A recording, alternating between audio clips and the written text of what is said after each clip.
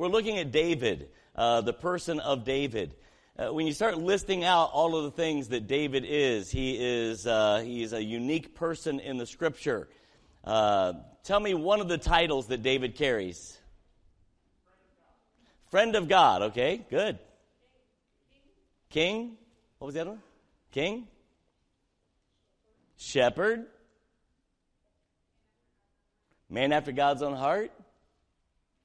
Title might be throwing you off, but a descriptive word of David. Father. Soldier.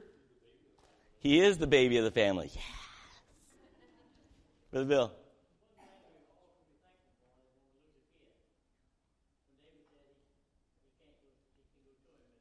He gave us a wonderful hope, didn't he?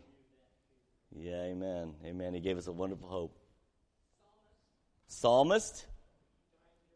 A giant killer. We could keep going. You get the idea? I mean, David carries a lot of unique titles, and today we're going to look at musician/shepherd, this unique person of David who wrote music and killed people. Right? That's David. He was a soldier. He was so bloody in his soldiering that God said, "Your hands are too bloodied for you to be able to build my house." Do you remember? And yet, he wrote the beautiful Psalms that we all love to read and to sing. And so he's just a unique person. And so we're going to look a little bit at David today, but we're going to start with this concept that the Bible teaches us in 1 Kings first and then Psalm 46. 1 Kings 19.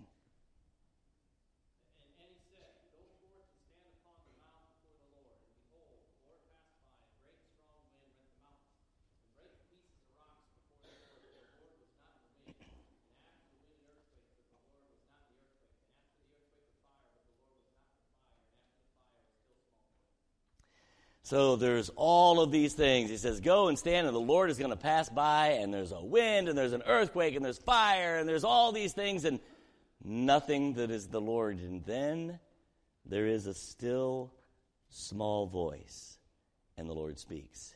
In Psalm 46, it says,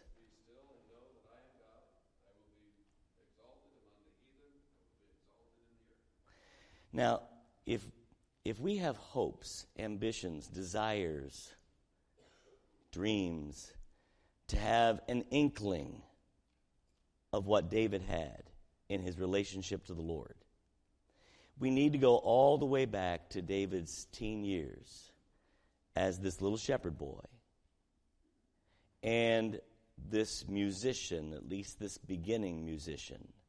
Maybe more than a beginner, because he was fairly skilled. He was called to play in the king's palace just shortly after this.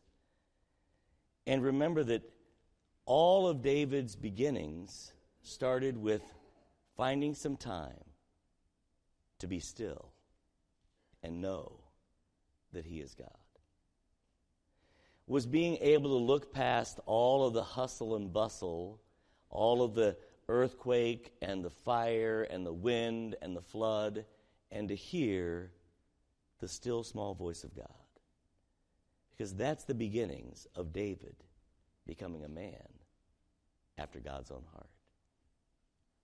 I do not believe we ever get to David being a man after God's own heart if we don't start with a shepherd boy, all by himself, time alone with God. Let's pray. Father, we ask that you would help us now tonight as we look at your word, that you would challenge us with it, that you would give us a desire to become even an inkling of what David was in his relationship to you. May we be willing to jump off of this life that is so busy and hectic for just a little while and hear your still small voice. And Father, we will thank and praise you. In Jesus' name we pray. Amen. We're going to look at two Psalms. And I don't know exactly where David was in the writing of these Psalms. I don't know. I don't know how it all happened. But in my mind, it fits very well with this young shepherd boy out all by himself, no one else around. But here is what I do know. It is difficult today to find time to be alone with God. And apart from time alone with God, we cannot know that he is God. We must be still to know that he is God. This is the reality. We're not going to find God in the earthquake and the wind and the flood and the fire and all the hustle and bustle. We're going to find God when we set everything else aside and we take time to listen for the still small voice. I believe these two psalms come out of this young shepherd boy sitting by himself, laying on his back, listening to the bleating of the sheep, making sure that there's no wolves or bears or lions. Remember the story when he goes to kill Goliath? He tells King Saul, "Hey, I've already killed a bear and a lion. Goliath is nobody," right? This is what it is to be a shepherd boy. But can you imagine this little shepherd boy sitting out there and looking up at the stars? And let's look at Psalm 19 together. The heavens declare the glory of God. Now, when's the last time you stopped long enough to look up and see the hand of God? See the reality of God. The heavens are shouting out, declaring the glory of God. And I can just imagine this little shepherd boy looking up, and the beginnings of a man after God's own heart begin to set in. You know why we are never overwhelmed with our God? Is because we never get away from our iPad long enough to see what God is doing. So here's David. When David gets finished with these psalms, he is so moved that it's the stirrings, the beginnings of a desire to say, one thing have I desired of the Lord, that will I seek after. Remember we looked at last week? How does that happen? Well, it's when David's looking at it and thinking, wow, any God so great as to do this, I want to develop a relationship with this God. Listen to what it says. The heavens declare the glory of God, and the firmament showeth his handiwork. Day unto day uttereth speech, and night unto night showeth knowledge. There is no speech, nor language, where their voice is not heard. Everywhere on the planet, no matter what language people speak, everyone looks up and sees the glory of God. There is no speech, nor language, where their voice is not heard. That is why in Romans chapter 1, God declares that everyone is without excuse, right? Because everyone can look up and have the beginnings of God's declaration to their soul. But when we never take the time to stop, to slow down, to put things aside, when we're so busy with the hustle and bustle, we miss the still small voice. We miss being still and knowing that he is God. Keep going. Their line is gone out through all the earth, and their words to the end of the world. In them he hath set a tabernacle for the sun, which is as a bridegroom that cometh out of his chamber and rejoicing, and as a strong man that runneth the race. And you can see David, right? He sees the stars at night, and in the daylight he's watching the sun. He's putting all this together thinking, there must be an awesome God in heaven, because he's taking time to notice what God is doing, what God has done. And so the sun is running this race across the sky as a strong man to run a race. Verse 6, his going forth is from the end of the heaven, and his circuit unto the ends of it, and there is nothing hid from the heat thereof. He's talking about the sun now. There's nothing. The God of heaven, the God that heaven is declaring, has created this sun so that everything is touched by the heat of the sun. It is an amazing thing when you just put the whole concept of creation together and look at what God does so much better than man, right? We cannot do what God can do with a thought in heating the world or cooling it down. Some of you want me to turn up the heat. Others have, I love it because I've got people out here nuzzling up, and then other people with the fan, and I'm right with the fan people. But anyway, it is what it is. But we take some time. We've got to slow our lives down. This is not easy. We live in the 21st century. Life is fast-paced, right?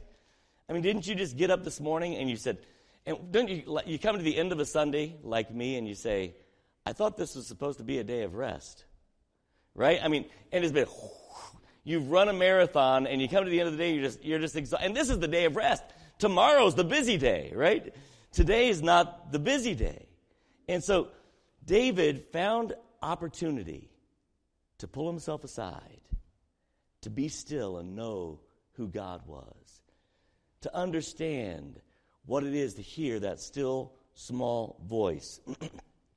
He goes on in verse 7. In fact, we could sing these, but we've been singing choruses all night. We may as well sing these, right? So verses 7, 8, 9, and 10 are choruses.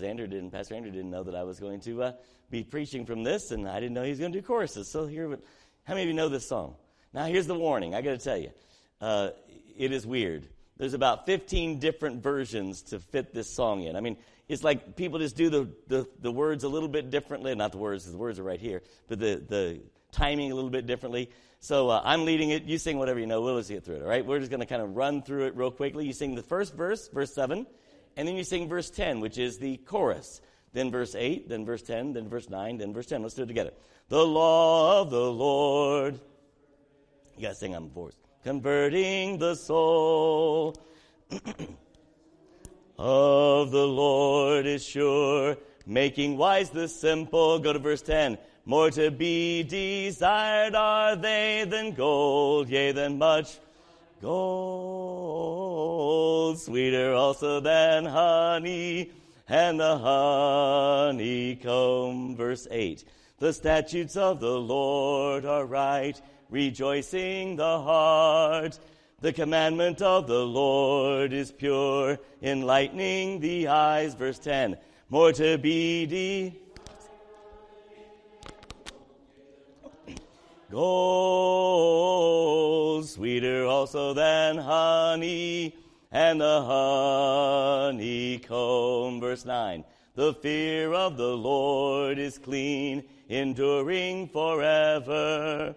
The judgments of the Lord are true and righteous altogether. More to be desired are they than gold, yea, than much fine. Sweeter also than honey, and the honey. Now here's what I want to show you something. This is amazing. David starts out by looking to the heavens. The heavens declare the glory of God. He sees the stars. He sees the moon. He sees the sun moving across the sky. And then there's this major leap to the law of the Lord is perfect.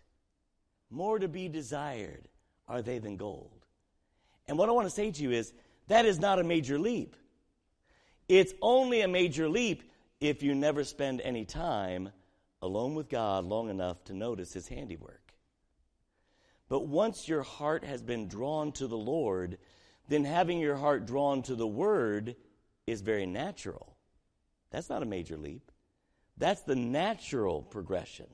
That's what should happen. You know why sometimes we're struggling to find any time to be with the Word?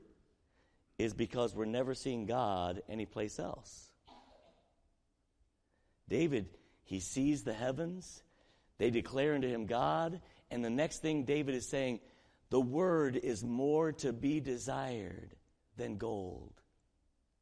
You see, David found it very easy to say, one thing have I desired of the Lord, that will I seek after, to behold the beauty of the Lord and to inquire in his temple. Because he spent time noticing God's handiwork. It takes time to develop a relationship. It takes time to develop a relationship with people. It takes time to develop a relationship with God. It doesn't happen overnight. It doesn't happen accidentally. David finding time to be alone and quiet and with his thoughts. And I am convinced, if David lived in this day and age, the only way he would become a man after God's own heart is to put his cell phone down and leave it there when he went out to find time to be alone with God. This isn't going to happen accidentally. And I'm aware that technology has a lot to offer. I carry my Bible in my pocket, just like you do. It's great to have that tool. It's a wonderful thing. I'm not against technology. But technology has become our enemy because we never slow down enough to see the handiwork of God. And we wonder why there's no Davids, or there's very few Davids in our world. He starts by being alone with God, and he comes to this conclusion: the Word of God is better than anything, more to be desired than gold, much fine gold, sweeter than honey and the honeycomb, more than I could even want. Verse 11, moreover, by them is thy servant warned, and in keeping of them there is great reward. That means the commandments of God, the things of God. Who can understand his errors? Cleanse thou me from secret faults. So this is an amazing thing. What happens with spending time alone with God is that our hearts are turned toward the Word of God. And from the Word of God, we begin to look inward. Lord, what do I need to do to clean up my life? I'm not trying to be mean. This is just the reality. You know why sometimes people don't want to be alone with God? Because it forces us to deal with us. David finds time to be alone with God. And he spends long enough time to notice God's handiwork. And his heart is drawn to the Word. And from the Word, he begins to look inward. And he says, Lord, is there something in my life that I need to deal with? Is there something that's keeping me, God, from being a man after your own heart? Because whatever it is, God, I want you to show it to me. Because these things are more to be desired than anything else I've ever found yet. Show me. Keep back thy servant from presumptuous sin, and let them not have dominion over me. Then shall I be upright, and I shall be innocent from the great transgression. And then he ends this. This is where all of this thought process leads him. Let the words of my mouth and the meditations of my heart be acceptable in thy sight, O Lord, my strength and my Redeemer. You want to be a David? You're going to have to find some time to be alone with God. I'm going to show you another psalm that I believe is written in the same concept. Look over to Psalm 139. Psalm 139. I know these are both very famous psalms. But imagine, here's this young shepherd boy. He's spending a lot of time out there just contemplating life. We don't spend time contemplating life. We spend time playing video games.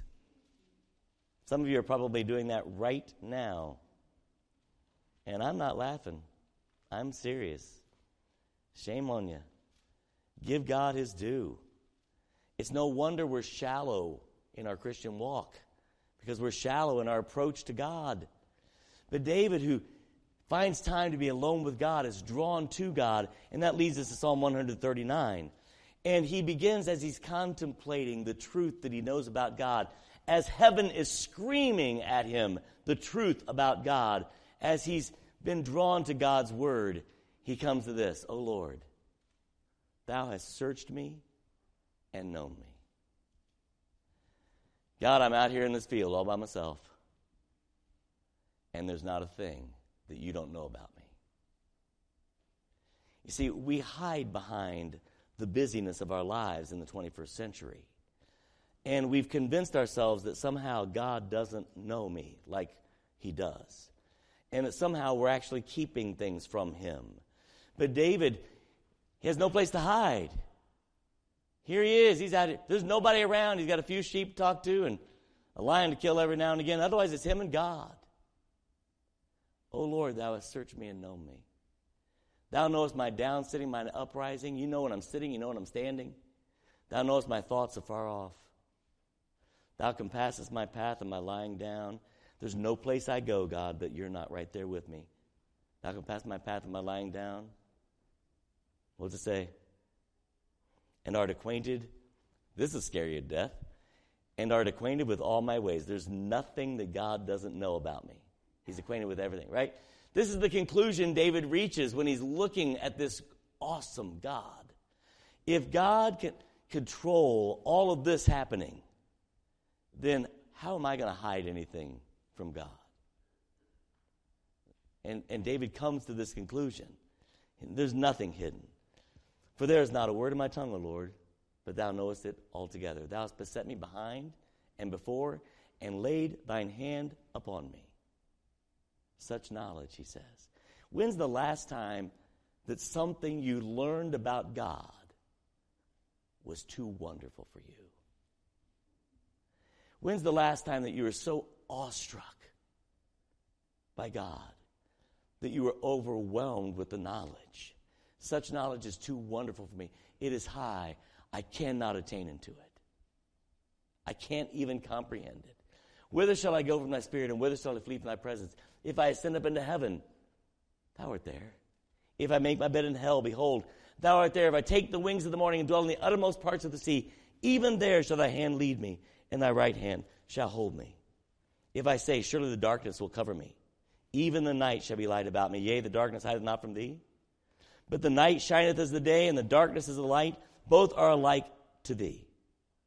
For thou hast possessed my reins. Thou hast covered me in my mother's womb.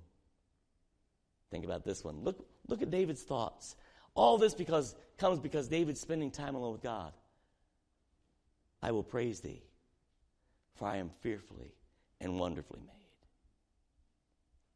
By the way, that same statement is true of every one of us. So Miss Judy Spain, in her wheelchair, crippled from birth, fearfully and wonderfully made. Everything you wish you could change about your physical nature, fearfully and wonderfully made. I will praise thee, for I am fearfully and wonderfully made. Marvelous are thy works, and that my soul knoweth right well. My substance was not hid from thee when I was made in secret, and curiously wrought in the lowest parts of the earth. Thine eyes did see my substance, yet being unperfect.